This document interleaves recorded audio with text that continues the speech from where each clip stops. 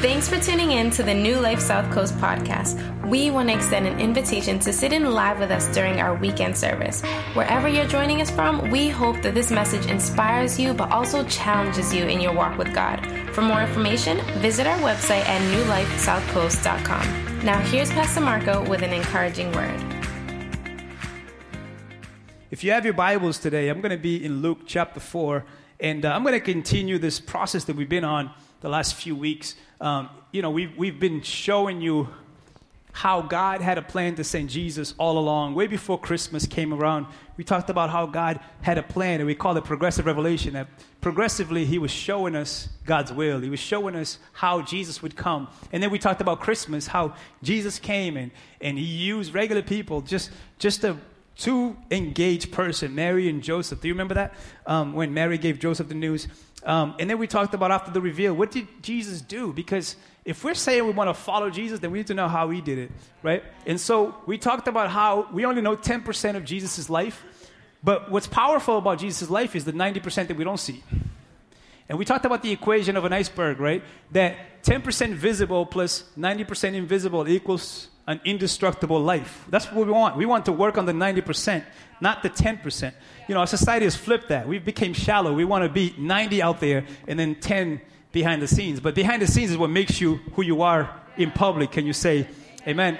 And so Jesus taught us how to do that. And he went to a period of praying and fasting. And so we're going to pick up from that moment where He comes out of praying and fasting, and He goes now into what we call His public ministry. You know, He spent about 18 years in obscurity, and now here He is now at 30 years old going public with who He is. And again, if we're looking at Jesus, we need to look at the pattern for our own lives. Can you say amen? So Luke chapter 4, I'm going to go verse by verse today. If you've been in church long enough, we call that old school teaching. We're just going to break down each verse and show you what it means for us today. Luke chapter 4, we're going to begin in verse 14. Okay, so Jesus has spent 40 years in the wilderness praying and fasting, and He comes out, and this is what the Bible says. Verse 14, then Jesus returned to Galilee, filled with the Holy Spirit's power. Reports about Him spread quickly through the whole region. So He returns. What's the key thing there? He returns filled with? He returns filled with the Holy Spirit's power. My friends, you can't go public without the Holy Spirit.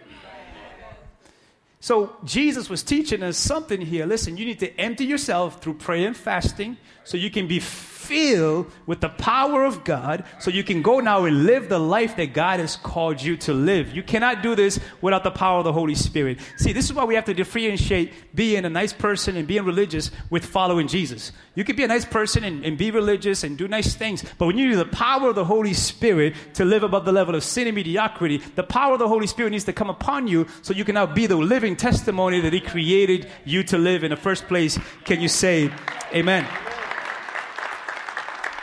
Now remember, it's not just that He prayed and fasted, it's the fact that He passed the test as He was praying and fasting. Hello, somebody. If you want the power of God, you have to pass the tests. Because like I tell you almost every week, you can't have a testimony without a test. And so Jesus had to pass the test of those three things that we all have to pass. He had to pass the test of the lust of the flesh. In other words, He had to pass the test of not living by his cravings, but by living by the Word of God. Right? And then He had to pass the test of the lust of the eyes, but not living by just what you see and comparisons and worried about people's opinion, but He had to pass that test. And then He had to pass the test of the pride of life, where it's not about who He thinks He can do, but it's about who He is in Christ. And so those tests, my friends, is what's going to empower you when you pass them to live the life that God has called you to live. But it is impossible to live the Christian life without the Holy Spirit. You know, it's like having a beautiful car with no gas.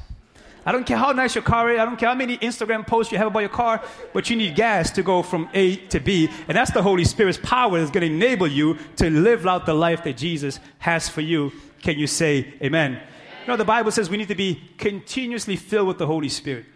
You know why? Because throughout life, it's easy to be filled with other things. Right? I don't know if you noticed during this prayer and fasting, if you're doing it, what happens is you begin to get clarity. It's almost like things are getting stripped off of you, and you begin to see things more clearly, and you feel lighter, right? Why? Because you're taking some stuff off, you're shedding some stuff that wasn't supposed to be on you, and you're making room for the presence of God to come and take His place in your life. So we can do the religious thing, or we can do the Jesus thing. The Jesus thing is way more exciting because there's power in it. Like, you know, the word power here is the word dunamis in Greek. The word dunamis in Greek is the word dynamite. He's saying, like, when the Spirit of God comes upon you, there's an explosion of life that happens inside of you, and now you have freedom to live the life that God has called you to live. Anybody filled with the Holy Spirit in this place? So He comes filled with the Holy Spirit. Watch this, verse 15. He taught regularly in their synagogues and was praised by everyone. When He came to the village of Nazareth, His boyhood home, Jesus came home, He went as usual to the synagogue on the Sabbath and stood up to read the scriptures. Let's stop there. Now, interesting, right? He comes back. The Bible says He comes back and He goes to the synagogue. The synagogue is another word for a temple. And the Jewish temple is another word for church. Jesus went back to church. Okay? And I don't know if you caught this, but He says, as usual. In other words, Jesus grew up going to church. Right? Which is so funny because a lot of times I hear people say, I don't need to go to church to follow God. But it's interesting. The Son of God went to church to follow God. So you must be smarter than Jesus.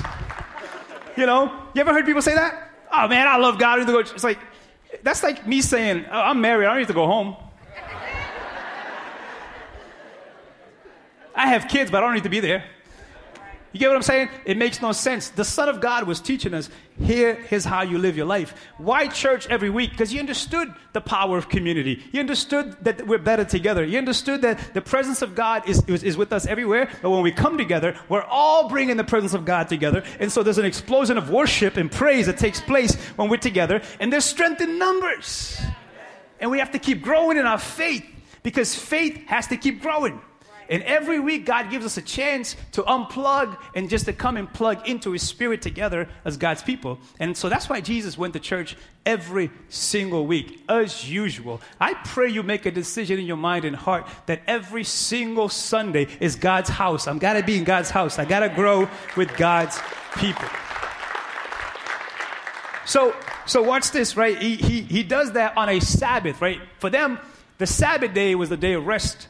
And it's a Saturday, right? For the Jewish tradition, the day of worship and praise was a Saturday. And the reason why is because God says, I want you to work, but then I want you to rest. There's got to be a routine of your life where you work and rest, you work and rest, you work and rest. And the reason He said to rest is like, you have to remember where your blessings come from.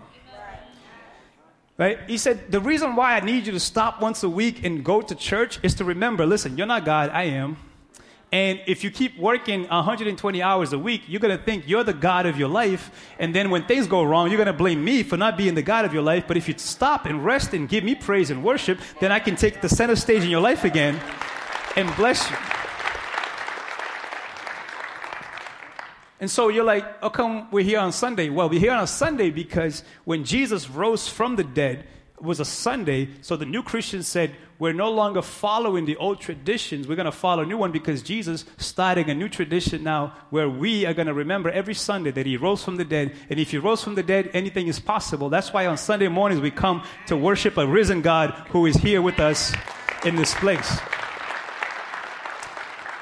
And the funny thing about religion is we'll make an argument out of that. People will argue about, yeah, but it's got to be Saturday, it's got to be Sunday. And then we miss the entire point. The point is not about the day. The point is the fact that God is to worship every single day of your life. So when people argue about it's a Saturday, Sunday, I'm like, no, it's Monday, Tuesday, Wednesday, Thursday, Friday, Saturday, Sunday. We just come together and we're going to keep it going. You know, for example, I'm working right now. Right? So guess when my Sabbath is? It's tomorrow. Tomorrow's my day off. So please don't bother me on Mondays. You know, like I work all week long and I work all weekend to get you, hopefully a good message and get you ready for God's purpose for your life. But on Monday is when I get to replenish and receive and be ministered to as well because, pastors are people too,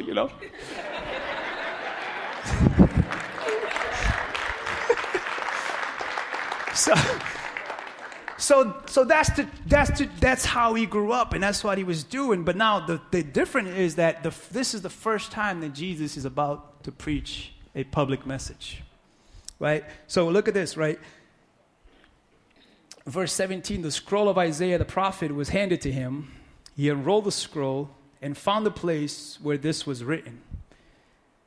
The Spirit of the Lord is upon me, for he has anointed me to bring good news to the poor. He has sent me to proclaim that captives will be released, that the blind will see, that the oppressed will be set free, and that the time of the Lord's favor has come. He rolled up the scroll, handed back to the attendant, and sat down. All eyes in the synagogue looked at him intently. Like, what's he going to say? In that tradition, what they would do is, it was a typical service like this, right? They would have some songs, they would have prayer, right? Someone would read from the Bible, and then someone would preach. And so Jesus just read from the Bible, and in this tradition, they would sit down, and they'll begin to teach on what they just read. I want to show you what Jesus would read from. This is a picture of a scroll. This is what it looks like. When I was teaching world religions, I used to take the kids on a field trip to a synagogue to show them an actual scroll. It's pretty cool because that's what Jesus would have done. In those days, they didn't have the printing press yet, so each book of the Old Testament was individually in a scroll like this, right? No chapters, no verses. So what they do is they would mark the place where they were going to read for that week, because this scroll, when you unroll it fully, depending on how big the book is, a scroll could go as far as 100 yards. So try bringing your Bible to church like that. Right? So the only people who had the scrolls was the church, the temple, until the printing press came around. They were like, we can condense this and put this all together in one little book called the Bible. But that's how Jesus would have read this thing. He would have sat down, and then he would begin to preach his first sermon.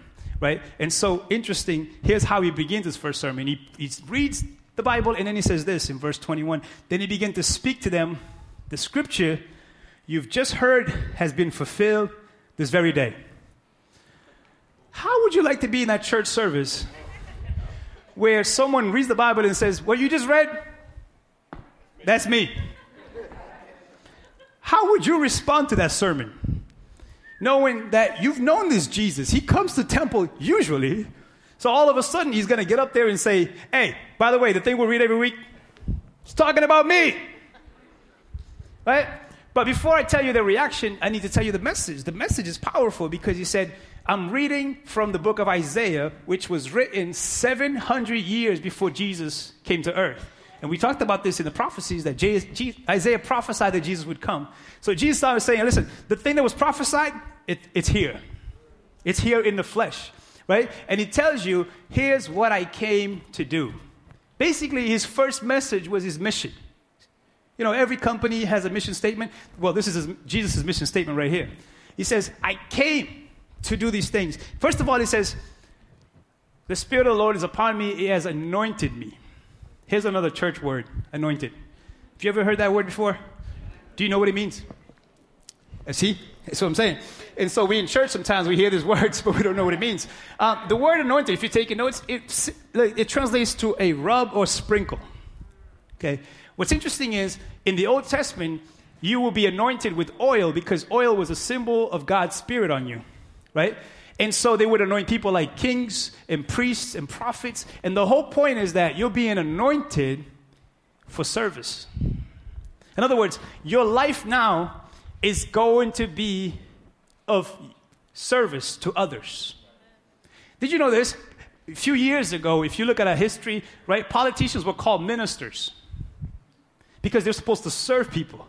Right? We call them ministers of defense, ministers of justice, right? Ministers of education. The whole point is that, hey, we're anointing you to do a service, right? So when someone says they're anointed, you got to ask the question, how are you serving? Because you're anointed to perform a service, right? Because a lot of times in church we think people are so spiritual because they know a lot of Bible verses. You can know a lot of Bible verses, but what are you anointed for? You're anointed to actually do an act of service. So he's saying, the Spirit of God has anointed me, right, to do these things. What are these things? Here's the mission statement. He says, first of all, the Spirit of God has anointed me to preach good news to the poor. Now, you have to understand that Jesus' message always have compound meaning, right? Because the word poor there, automatically we assume, oh man, the poor guy on the street who has a sign and he's hungry. Yeah, that's the type of poor. That's the physical poor. But Jesus here is saying, I'm anointed to preach good news to the poor, not just physically, but the poor emotionally, the poor spiritually, the poor mentally, the poor in spirit. My friends, that's good news. Because all of us are poor in spirit. You know, I know people who have money who are poor in spirit. And I know people who have no money who are still poor in spirit. You thought I was going to say something else. Because sometimes we think that's the spiritual thing. Being poor physically makes you... No. Jesus came to proclaim the good news to everyone who says, man, my life feels like it's being bankrupted. Because that's what sin does. Sin bankrupts you. It leaves you impoverished. So he says, I came to set you free from poverty. Now, poverty reflects itself in different ways. Poverty of mind, poverty of heart, poverty of relationships, right? And then obviously poverty in the physical. So he says, the good news is I came to bring you back to the person that you're created to be because I created you good. Yeah. See, a lot of times when we tell people about Jesus, we start with the bad news. But the reality is Genesis 1 says God created us good. Genesis 3 things went wrong, but he's like, I'm trying to bring you back to Genesis 1. When he says, let us create man in our image and likeness, and he says, I created you with purpose. I created you to produce. I created you to have dominion over things, not to become poor. See, a lot of times we just think about money, but no. God wants to make you rich in every aspect of the word. Rich in mind, rich in heart, rich in spirit. And then obviously rich also so that you can provide for your family and you can do the things that he's called you to do. That's the good news, my friends. If you feel poor this morning, praise God, you're in a good place. Jesus came to bring you good news. Came to restore everything the enemy has stolen from you. And then he goes on to number 2. Look, he says, I came so the captives will be released. You know the word captivity there. You ever watch that show that used to be popular back in the days? You ever watch the show Cops? Bad boys, bad boys. What you gonna do? What you gonna do? One time we were watching it and they were in Pawtucket. We're like, yo, we know that kid. He was getting like, you know, when they nicely put you on the hood of the car and put the cuffs on you. That's what captivity looks like. This is the picture Jesus is giving you here. It's like, I came to release you, not just physically, but spiritually. I came to set you free. Because let's be real, some of us never been to a physical jail, but we have a jail in our minds right now. He said, I came to set you free from certain mindsets. I came to set you free from certain habits and broken patterns and listen, destructive patterns that you've created over the years when you keep doing what sin called you to do. I came to release you from all that. I came to set you free from everything that's holding you back. Never call a person a drug addict. That's not what God created them to be. You got to call them by their real name. You were supposed to be set free and delivered from everything that's holding you back. He says, I came so the captives would be released. That's why I love the testimonies here of captives being released. You don't know this, but right now in our audience, there are people who are actually physically in jail that we went and visited, and they met Jesus there, and they're in church today. Come on, somebody. We got to give Jesus some praise. We got recovering addicts in the house. Praise God for freedom in Jesus. Freedom from depression, freedom from suicidal thoughts, freedom from all the things that have created. The Bible says we create strongholds in our minds, and he came to break them down so you can be free. And then he goes on to say, I also came, listen, so the blind will see. Right? Again, a compound word there. You know, Jesus would heal a lot of people physically, but a lot of times we need spiritual healing.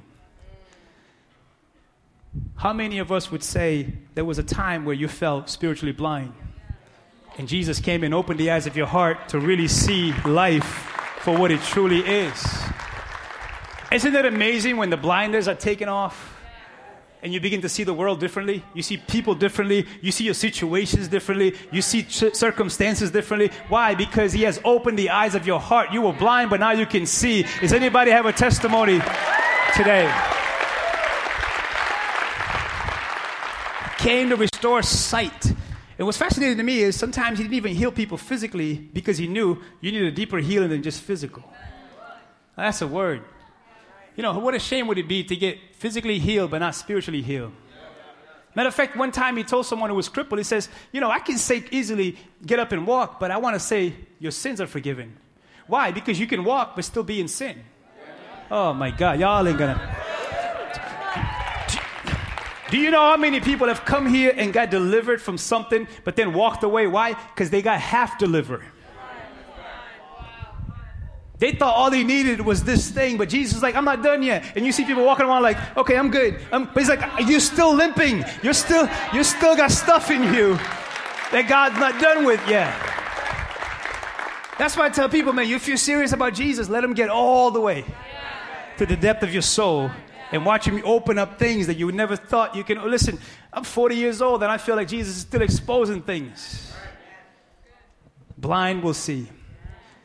The blind will see. The lame will walk. The good news being preached to the poor. And then he goes on to number 4. Look, he said, I came so the oppressed will be set free.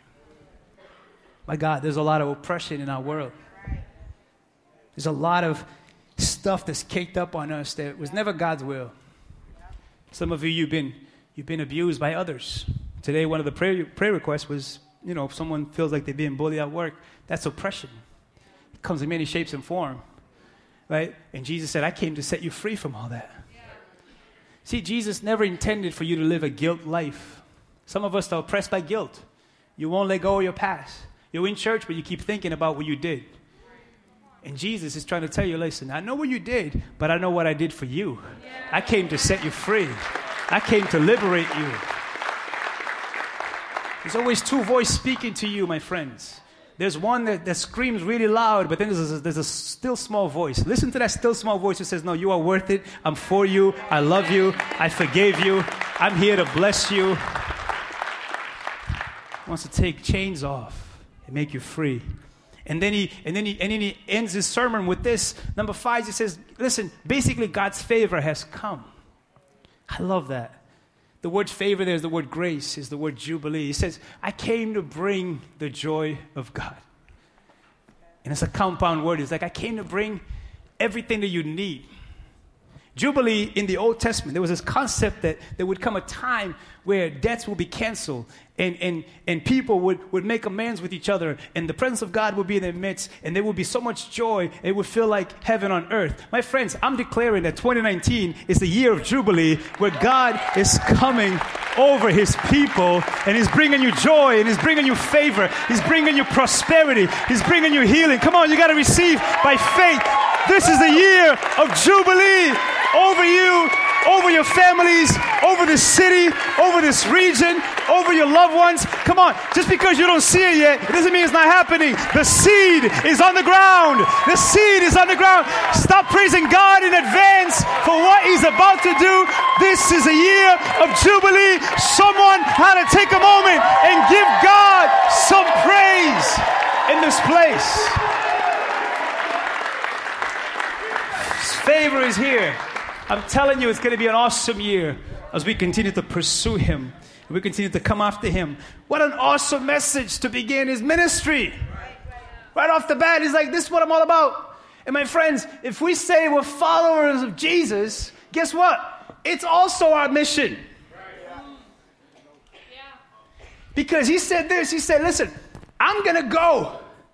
You're going to stay. My spirit's going to come upon you, and you're going to do even greater things. That's crazy. He said, like, I'm going to empower you with my spirit, and you're going to be on mission too. And guess what? Where you go, you bring good news. My friends, the gospel is not just what we preach. The gospel is how you live. Tell your neighbor, you are the gospel. You are the good news. If you're filled with the Holy Spirit, guess what? You're supposed to bring good news to the poor. You're supposed to help captives be released. You're supposed to help the blind see. You're supposed to have the oppression goes free. And you're supposed to bring the jubilee of the Lord on earth. If we're not doing this, we're not doing Jesus. We're just doing religion. We're nice people, yes. But we don't need to be nice people. We need to be people filled with the Spirit of God on a mission to bring heaven to earth every single place that we find ourselves in. That's the message, my friend. You are the mission. You know, the Bible goes as far as saying, like, listen, the way you live your life, you become a living epistle, a living letter of God. Did you know this? That some people will never read the Bible, but they're reading your life. What are they reading when they look at your life? They should be reading this. Listen, I am about bringing good news to the poor. I am about releasing the captive. I am about bringing the joy of the Lord. I am the Lord's. That's what church is about. That's why many people are bored in church. Why? Because they do church, but they don't become church. Come on. This message is about becoming the people of Jesus. That's what it means to follow Jesus. Right? And so he does this amazing message. And then look, the reactions are very interesting because they're kind of like, you know, all over the place. Look, verse 22. Everyone spoke well of him and was amazed by the gracious words that came from his lips. How can this be? They asked. Isn't this Joseph's son? I find it fascinating how a message will always have different reactions. Some people are like, yo, that's amazing. Some people are like, wait a minute. Who does he think he is? That's Joe's kid. We know him. Comes to the temple every week. What is he talking about? Like, what in the world? How do people hear the same message but have different reactions? Oh, there's an answer. Watch this. Verse 23. Jesus responded. Now the message has become a conversation. Then he said, you will undoubtedly quote me this proverb. Physician, heal yourself. Meaning, do miracles here in your hometown. Like you did in Capernaum, which is another city. But I tell you the truth, no prophet is accepted in his own hometown. You thought the devil was your enemy? I got news for you this morning. Your greatest enemy is familiarity.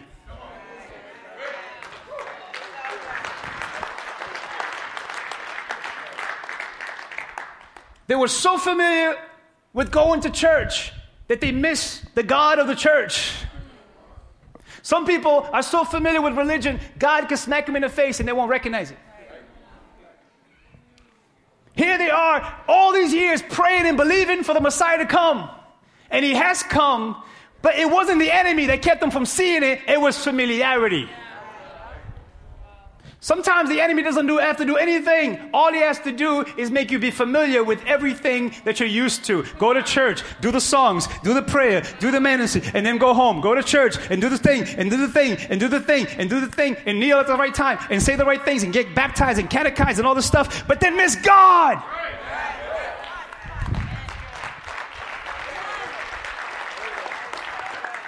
These were good people. But because of their familiarity, they miss the move of God right in front of them. That Jesus said, listen, I'm going to do these things in other places. The next two verses, what he does is he illustrates his message, because that's what preachers do, right? We try to illustrate our message, try to make a point. But the thing is, Jesus wasn't trying to make a point just to make a point. Jesus was trying to poke at their familiarity. Because familiarity breeds unbelief. The greatest obstacle to a miracle is unbelief. Because God says, if you come to me, you must believe that I exist, and I reward those who earnestly seek after me. So if I don't seek after God, it's because I don't believe he can do it. Are you following? So he says, let me give you two examples. He said, hey, you know your Bibles, right? Do you know the story of that woman, that lived in Elijah's time, and she received this amazing miracle? But guess what? She wasn't the only widow in that moment, but for some reason God chose someone who wasn't a Jew to perform this miracle to make a point that you Jews are taking me for granted, but they're supposed to be God's people, are taking me for granted. So I'll take someone else outside of your camp and I'll do a miracle with them to make a point that if you believe in me, all things are possible. Then he gives them another illustration. He's like, oh, you know the story, right? You know the story of a guy named Naaman who was leper, right? And he wasn't a Jew. He was a Gentile. But God chose to heal him, even though there were many other lepers in Israel that wasn't healed. But this person got healed. Why? Because he believed that actually he could do this. Jesus pokes at their familiarity and unbelief. And how did they respond? Well, let's find out. Verse 28. When the people heard this, the people in the synagogue were furious, heated. No, it gets worse. Verse 29. Jumping up, they mobbed him and forced him to the edge of the hill on which the town was built. They intended to push him off the cliff. That escalated quickly. How do you go from preaching this amazing message to people want to kill you? How does that happen? One moment, some people were like, this is amazing. Next moment, like, we're going to kill this guy. How is it that people can hear the same message but have different reactions, my friend? Oh, I tell you why. You receive a message based on the condition of your heart.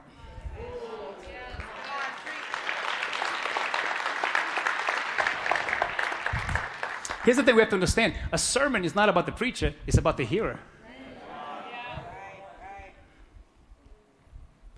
Jesus said this. He said, in another instance, you can go read it, read your Bibles. He said, a sermon is like a farmer who goes out to plant seeds. He said the farmer will throw seeds, right? But depending on where the seed lands, comes the outcome of the seed. He said the thing is, your heart is like a soil. Depending on where your heart is right now, it's how the seed, the word of God, is falling on you. He said some seeds are just shallow. They'll hear it, they'll get excited, but because they're shallow, they can't go down deep in the ground, that the moment you leave here, the enemy will just snatch it away from you, and you go right back to the same life. He said some seed have thorns in them, which, in other words, the seed wants to grow, but there's too many thorns around the seed that it chokes the seed out. You won't see the fullness of it. That's those people that, get excited about it, but they let the troubles of life get the best of them, and they go right back to where they came from. And then he says, man, there's soil that kind of begin to take root, but because that soil wasn't fed enough, it begins to now spill back the seed. The seed never took root. But then he says there's a fourth type of soil, though. He says he called that the fertile soil. He said that's the soil that the seed goes down into the ground, takes root, and then in due time it produces 30, 60, 100 fruit according to that soil. Now, you got to ask yourself the question this morning, which soil am I? Because depending on my soil, condition of my heart, it's how I'm going to respond to God's message. Their soil was so familiar and so filled with unbelief that they chose to try to kill him instead of embracing what he was trying to bring. Nowadays, when we don't like something, what do? We go kill people's character on Facebook. Try to kill them. First message off the bat. Because when you're done accusing everybody, you still got to look at your soil. When we're done pointing fingers, we still got to look at this finger that comes around and says, what about my heart? What about what's going on in me? Oh, it's so much easy to say what's wrong with the world and what's wrong with the church, and the church wants your money and all this stuff. But at the end of the day, you still got to lay down your heart and say, okay, what about my soil? That's why we respond differently to messages. Depends on the condition of our heart. And the good news about soils is soils can be worked to become fertile. Soils don't have to stay shallow if you work it. Right? Soils don't have to have thorns if you take them out. Right? If you keep working, that's why the Bible says, work out your salvation. He's saying, do those things that only you can do. To work your soil so the seed can get rooted in you so you can produce fruits. So you don't find yourself offended by the very thing that's trying to help you. Nowadays, we'd rather be offended and ask the question, why though? What is the root of my offense? Why do I feel so uncomfortable in church? It's easy to say, well, everybody has a problem.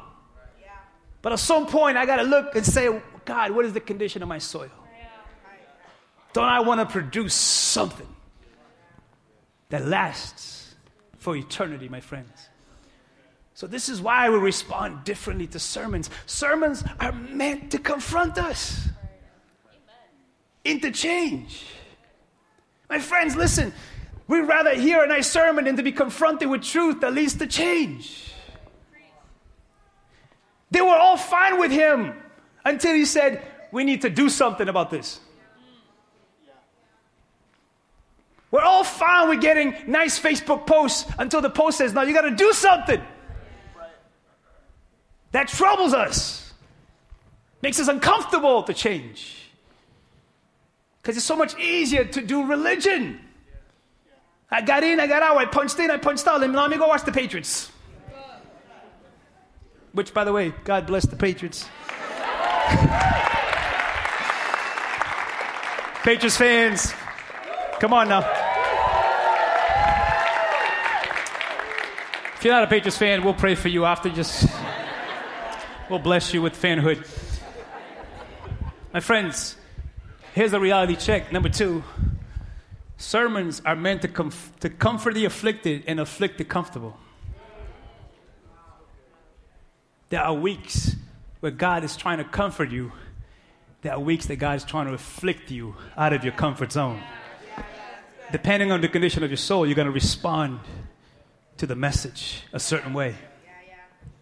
Number 3, sermons, my friends, Jesus believed that God's word demands a responsive action. Can I tell you something? I've been preaching for 20 years. Some of the best messages is not the ones that you say, nice sermon, pastor. Some of the best messages are the one that made you question everything to the point that you're like, God, I need to do something here with my life. Those are the best messages.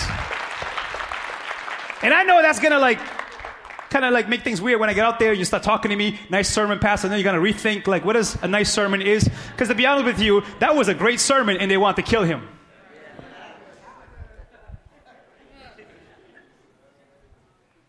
And to be honest with you, a nice sermon is what you put into practice. If he didn't lead you to action, it was a nice speech, not a nice sermon. A sermon, it compels you to action. And Jesus came to develop a people of action. People who their faith have legs. People who actually do something with what they hear. Can you imagine going to the cross and going, hey, my goal in life is to get you to a room once a week so you can sit down. Come on. No, he says, I came to birth a lifestyle, a mission, where you when you say you're a Christian, you're saying, I'm a little Christ. I do the same things that Jesus would do if he was on this earth. I talk the same. I act the same. I believe the same things. And my friends, sermons, number 4, we rather defend tradition than embrace God's movement and will. 5 years here, our biggest obstacle has not been unbelievers. It's been religious people with their traditions who couldn't understand that God is up to something new. They couldn't understand, wait, we do this every week, nothing different happens. That's the problem. That's the problem. We do this every week, and we go back to our miserable lives, and then we call that being religious. My friends, come on, the devil is a liar. We're into movement of God.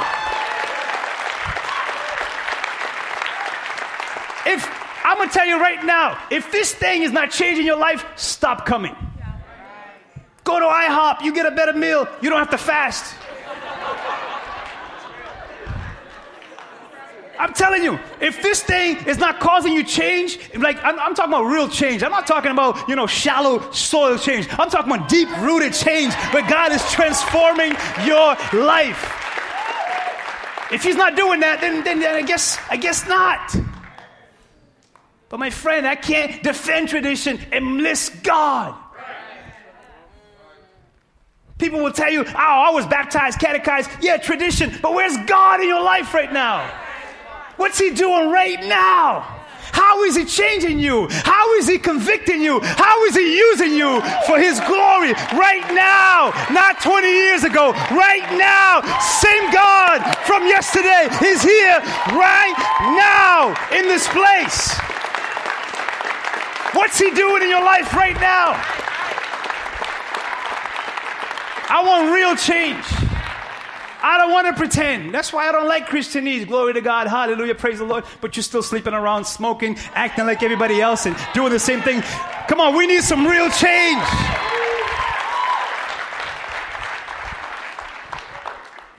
This is what we always done it. Yeah, that's the problem. What will be the point of moving to a city who already has 100 and something churches? To just do it like everybody else? Because the reality is, it's not so much about, no, we do it better. It's more like we're trying to be in tune with the Spirit of God. There's different expressions of praise. But what do people do? They argue over how we do it as opposed to what's happening. I don't care how you praise God. They did it differently than we did. It's not about how, it's about what's happening. He says, I need worshipers that worship me in spirit and truth. Not style. Styles would change. There was a time period in history where if you had a drum in church, they thought you were the devil. Because of a drum. We argue over dumb stuff. And no one asked the question, where's God? Oh, you should preach this way. You should wear a suit and tie. Yeah, I can do all that, but where's God? I'd rather be comfortable in who I am and be uncomfortable by seeking Him and let Him mold me. So how you respond to a message has a lot to do with your heart. The blame game started in the garden. He made me do it. He made me do it. The devil made me do it. But God's like, no, I'm talking to you. Where are you in all this? My friends, it requires introspection. To say, God, what are you doing in me? Because what's amazing to me is the Word of God is so powerful that He meets you exactly where you are. The person next to you, their seed is different than yours right now. The person behind you, oh, it's a whole nother ball game. But he's so big. It blows my mind. One message preached to thousands of people will know how to get exactly to where you are right now. That's how powerful seeds are, my friends. That's why sometimes you see something grow in concrete, because seeds is powerful. Seeds will grow anywhere. Will grow anywhere. It doesn't discriminate. If you have a good soil, man, you can produce much. And I love that he says 30, 60, 100, because we're all different. He was talking to his disciples, a real heart-to-heart. He's talking to Peter, because Peter had denied Jesus. And he said, we got to talk about that. Again, where are you, Peter? Where's the condition of your heart? And he asked him 3 times, do you love me? But each time he used the word love differently. Like, how deep is your love for me? In Greek, he said, do you love me like a friend? Do you love me like a brother? And do you love me like I'm your leader? So they're having this heart-to-heart, right? And what does Peter say to Jesus after all that? He's like, now that we established that, I got work for you to do, Peter. This is not just, we had a heart-to-heart. That was nice, Jesus. No, Jesus says, now I need you to go lead this thing. And then Peter goes, what about him? He's talking about John. You know what Jesus said to him? Mind your business, Peter. I'm talking to you right now. This is your seed. Let me worry about that. I'll worry about him when it's his seed. Sometimes I see people walk around like, what about him? What about him? What about you? He's talking to each one of us. The first person he talks to about these messages is me. All week long, I got to get hit off with this stuff. Because after I'm done saying it, now I got to go live it.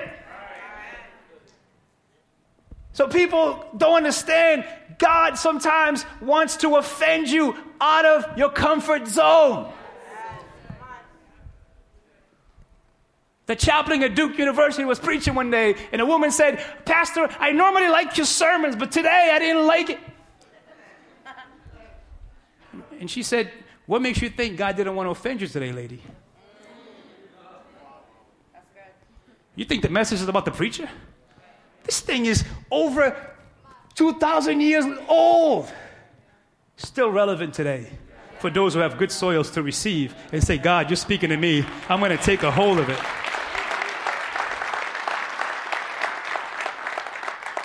One of the best preachers of all time, Charles Spurgeon. Look him up, Google him. Charles Spurgeon lived in England, had a mega church, powerful ministry. Here's what he said about preaching. I love this. Watch. He said, I learned from this incident in our Lord's life that it is not the preacher's business to seek to please his congregation. If he labors for that end, he will in all probability not attain it. But if he should succeed in gaining it, what a miserable success he would be.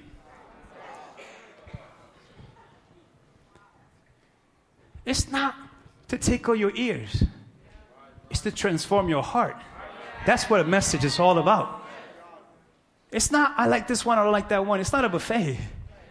It's, do I want the truth of God to penetrate my soul so I can live the life they created me to live in the first place?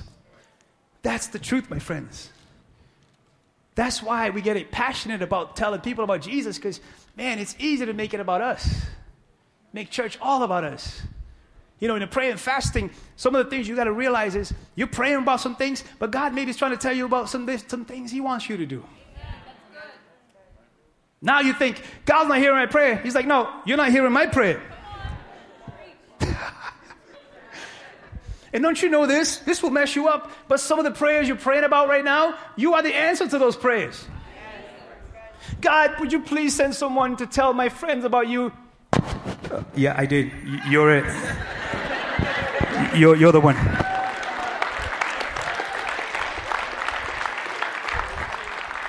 It would be nice if pastor would come over and bless my house. You're it. You're the pastor of your house. Church starts at home. Get your anointing. Go to every room. Anoint your house. Anoint your kids. Oh, we got to stop playing this game. The anointing of God comes upon everyone who receives Him. And everyone has power now to live the life that Jesus has called us to live. I told the staff this week, it would be best if they can see me less so we can all take ownership. And I think this is a one-man show. What did he do right after this message? He started a crew. Did you know that? You think we do crews because we're cool? We're not that smart. He started this thing. He's like, no, I need a crew of people around so we can do this together because we're better together. And this thing is too big. I can't do it all by myself. So he gathered 12 guys and he began to train them. And they spent 3 years together. And those guys end up changing the world, rip the world upside down because they truly believe that the power of God can come upon them. We wouldn't have Christianity if it wasn't for those 12 guys. How did we get here for 5 years? Because some people decided, no, this thing is not just for me. I need to take this thing out there and help more people and reach more people and believe God for more and more. This is not about me. When you make it about you, you are stumping the growth that God wants to see. It's about taking it and sharing it and see where the seeds land. That's up to God. That's not up to you. We argue about seeds, but we forget that God gives the growth.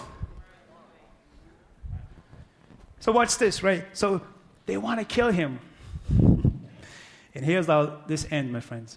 Verse 30, but he passed right through the crowd and went on his way. How do you like that? Want to kill him. They're like, this is it. Passed right through the crowd, went on his way. What a message. Are you part of the crowd? Or are you a part of those who are going on God's way? Are you part of the crowd, or you are doing exactly what God has called you to do? You know, I'm telling you, it's easy to come in here because the church is big and just be a face in the crowd. And never actually take action with what God is telling you. Because I know for sure, I know for a fact, and I'll go to grave with this, right now God has already told you something. Every single one of us. But it depends on the condition of your soil. How is it that you're going to respond to this thing? Are you the shallow, the thorny, the halfway, or are you the good soil? That's what it comes down to. There's an action for every single one of us in this room. Every single one of us.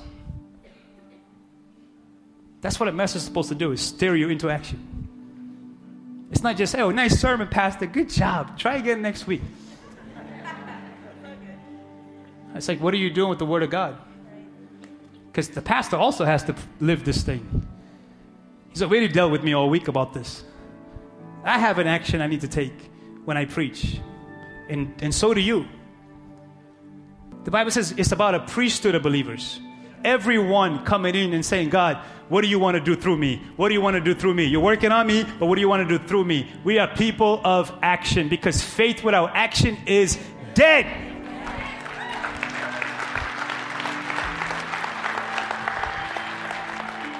So let me make it a little bit more clear. Some of the actions we need to take this morning is clear. Some of you, you're in the category of God's like, you've been coming, but you haven't surrendered your life to me. Today, your action is to say, Jesus, come into my life. I've been coming, but I haven't really surrendered my life to you. Some of you, you're in that category. If you're honest with yourself, you're there. The second category of people is you've been coming, you said yes to Jesus, but you haven't taken the step to go public with this thing and get baptized and say to the whole world and tell your whole family and friends like, hey, look, Jesus has changed my life and he can change your life too. Some of you guys are in that category. You just need to get baptized today. Sign up today and get baptized in 2 weeks. Some of you, you've been coming and you're like, man, I love this church. But the way you talk about the church is like, it's they, it's not we. Church is not something you go to, it's something you belong to. That's why we have join the mission classes. For some of you, you're like, man, I've been coming, I like it a lot, but I haven't put my hands to the plow. Well, that's for you. Have you joined the mission?